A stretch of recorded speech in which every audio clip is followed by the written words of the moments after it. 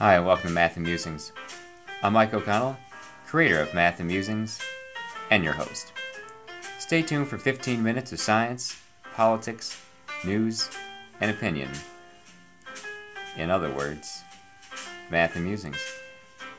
Today's date is Friday, April 28th, 2023. This is Season 3, Episode 17 of our show.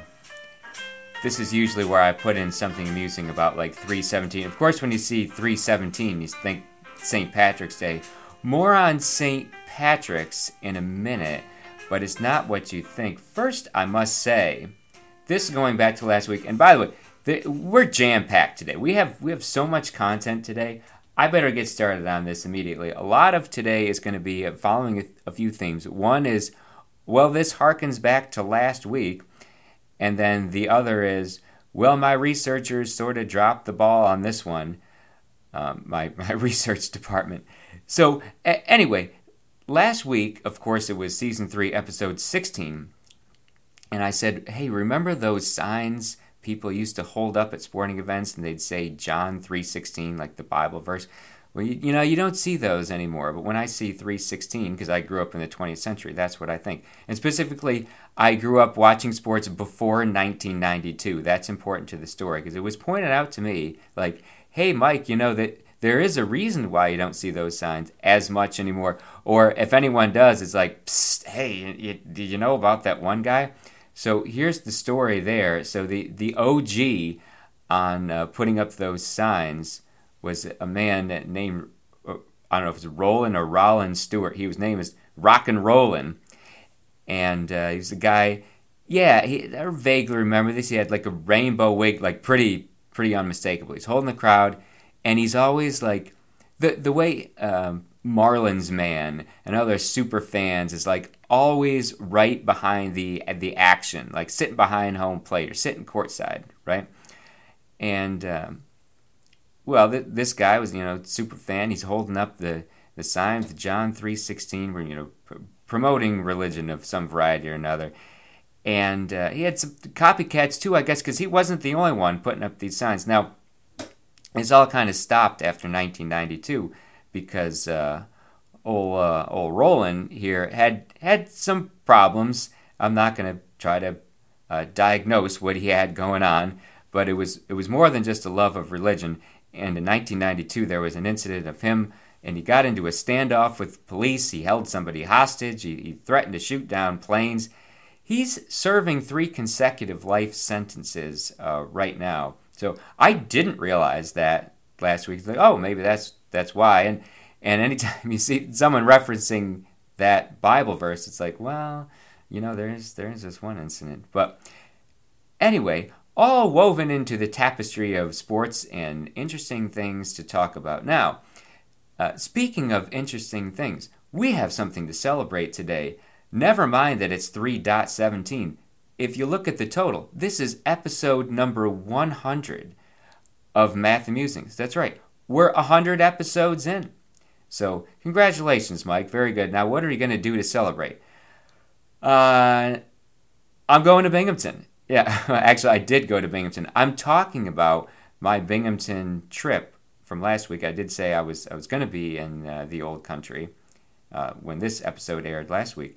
And a little bit fitting, because so many of my other celebratory milestone episodes, like the TV show, were always filmed in Binghamton. And I usually did my birthday episode, or I guess probably a few milestone episodes, were filmed on the bench, the famous bench at Recreation Park. If you've seen those episodes of Politics After Dark. And I was at Recreation Park this past weekend. And my wife and son were there with me, and my son and I, we had brought our gloves, and we tossed the baseball around at the park, saw the statue, the famous statue, the statue at Rec Park, which I probably have mentioned this before. I know it's 100 years old because the date on it is 1923. Because my grandfather, when we'd go by the statue, would always say, hey, I was born in 1923. By the way, Robert E. Gallagher will be turning, or he would turn 100 years old this July. I'll mention that again when it gets a little bit closer. So saw the statue on its 100th anniversary, and then noted that the fountain, which is another famous landmark there, if you will. By the way, that park rife with Pokemon Go stops. That's what we're doing these days. The fountain, I actually didn't realize it predates the statue. That the fountain is 1922, so that one's 101 years old. Now, Recreation Park on the west side of Binghamton, where I spent so many hours and into days and weeks, I'm sure if you tallied it all up, in my childhood. It's one of the few things I still like about the Binghamton area. Mostly things I like about Binghamton, well, they're not things, they're people. It's the people that I like, and there's a number of people I still enjoy seeing. Most of them I saw at this poker tournament I went to over the weekend. Yeah, if you're wondering what I was doing in Binghamton, well, among other things, I went to this poker tournament. I take the family to Binghamton only once a year. It's every April. And it's for a specific event. It is for the Joseph P. Sullivan Memorial Poker Tournament. Now, I have talked about Joe before, and it seems as though you may be listening to this podcast, even if you never met him, you may feel as though, like, you know who Joe Sullivan is. Like, people that I've known for, only the last 10 or 15 years, like, if I say Joe, they know who I'm talking about. Now, Joe Sullivan was my best friend from childhood. I would say he's my best friend for all eternity. He was my friend since the Reagan administration. Like, we grew up together, and he was killed in a car accident in 2006. He was 23 years old, and well, I've talked about this many times before. There's like I think about him every day. There is not 15 minutes of my life that goes by that I don't think about Joe and that incident, and then I'm upset. There's no other way to say it, that he's not here with us. And it's not something that I could get over or would ever say that I was over that. I'm over it now. No, just not now, not ever.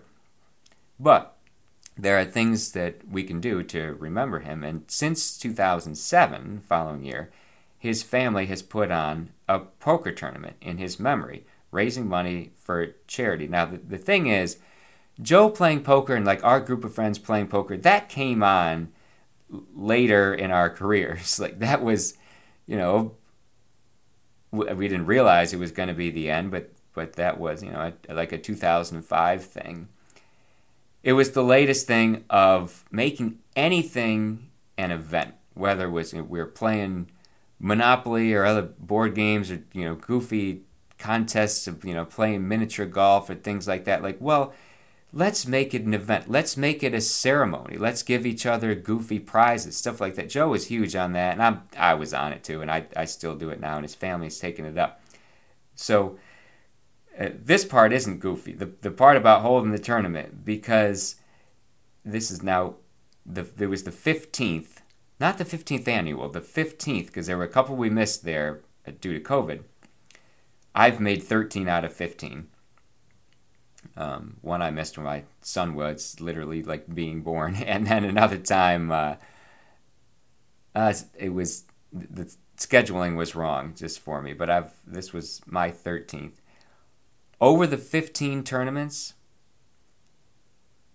Joe's family has raised nearly $100,000 for scholarships and charitable causes, like full stop, almost $100,000. So that's where I was this weekend, and this has been a tremendous honor to Joe's memory. So I was in Binghamton for that. And then, wait for it, plot twist, again, hearkening back to last week. I had mentioned, because the tournament's Saturday afternoon, it's like, it lasts for a few hours, and it's like, and then what? I'm in Binghamton for one more night. I said, if you will recall, on last week's program, that the Binghamton area no longer had a professional hockey team. I ran through all the incarnations of the Binghamton hockey teams 50 years, by the way. 1973 was the Broom Dusters, then the Binghamton Dusters, Binghamton Whalers, Binghamton Rangers, Binghamton Ice or BC Icemen, and the Binghamton Senators, Binghamton Devils. Now the thing about the Devils was that during COVID, the Binghamton Devils actually played in New Jersey. So they weren't really playing in Binghamton, and then they didn't renew the contract with Binghamton at the end of that. So Binghamton was out its AHL team. So when I said they didn't have a hockey team, well, that's not exactly true, and this was pointed out to me by more than one person, that it's not as though I misspoke. I was just like misinformed. I didn't know. Again, my research is dropping the ball. That I didn't have that accurate. That, well, they do have a team. They have a team from the Federal Prospects Hockey League. Yep, I had to look that one up. Federal Prospects Hockey League. It's called the Binghamton Black Bears. Now, if you look up the the Dusters, the Whalers, Rangers, Icemen on Wikipedia, like it mentions subsequent Binghamton professional hockey teams. Like if you look up the Dusters, it mentions that, well, the area was later served by the Whalers, Rangers, the Icemen, and Senators, but it doesn't mention the Black Bears. Oh, excuse me. It didn't mention the Black Bears. That's why I was thrown off. That Wikipedia page, actually several Wikipedia pages, did not mention the Binghamton Black Bears. But now it does. Now all of them do, actually, because yours truly doing the edits on those. I'm always super careful when editing Wikipedia, because the thing is, the common phrase is like, oh, it's so easy to edit articles on Wikipedia. No, it's not. Put something false in Wikipedia. Someone will catch it within like 30 minutes. So I was very precise about this, linking the Binghamton Black Bears page and the Federal Prospects Hockey League, which, yeah, semi-pro, and for all I know, these guys, they make, like, I tried to look it up. I'm sure they keep these things under wraps, like the true salaries of these guys, a couple $100 a week, and for all I know, they have regular jobs Monday through Thursday. They probably don't mention that on the websites, or at least like during the summer, these guys probably have regular jobs. The thing I'm really thinking though is like, well, a lot of these guys are young, they're not married, they don't have families, and maybe some of them do, but it's like the way I was able to cover all my bills as a musician when I was younger. Like, well, yeah, of course I can make enough money playing music when I was younger. I didn't have a wife, a kid, or a mortgage. So that's the way I look at this. And I mean, yeah, it's like low minor league hockey, but hey, they're playing hockey better than I am. And the team is good. How do I know? Because I saw them play. That's right. I went from one day not even knowing the team existed to the next night going to the game. They're in the playoffs. I saw one of their playoff games. I saw them close out a series. It was the first Binghamton hockey playoff series victory since 2011, when the then Binghamton Senators went on to win the Calder Cup. Now, it's the Commanders Cup that they're playing for this year. They're now in the semifinals. Those games are this weekend. It's a 3-game series. And, I went to the arena for the first time in probably 30 years, and I figured, why not? Like, get the Marlins man seats, right? There's another Marlins man reference. I'm sitting second row. I did have visions of, like, pounding on the glass, but no, second row was the best I could do. Went with the fam to that one, and we saw a straight-up drubbing of the defending champs. Our team won 6-1 over the Watertown Wolves, the 2022 Commanders Cup champions. Saw some goals, saw some fights, yeah, and the guys dropped their gloves every 5 minutes. But there was one legit fight where there was some penalties assessed, and one guy kind of knocked out for a minute, and there was some celebrating and some cheering going on and such. But anyway, it's very Slapshotian. I mentioned that the precursor to all this, like the early days of the Broom Dusters, that's basically what Slapshot was, and the league they're playing in now is that again, 50 years on. 50 years of hockey in Binghamton, 1973 to present. And I've seen most of the teams. And I appreciate that I got to go with my family this time. Like, I was the dad in the story this time. That's pretty much the story of my life the last 9 years. But anyway, I'm telling the story of my life 15 minutes at a time. And tune in next week to hear more math, more musings. And in the interim, you can head to MikeO'ConnellJr.com.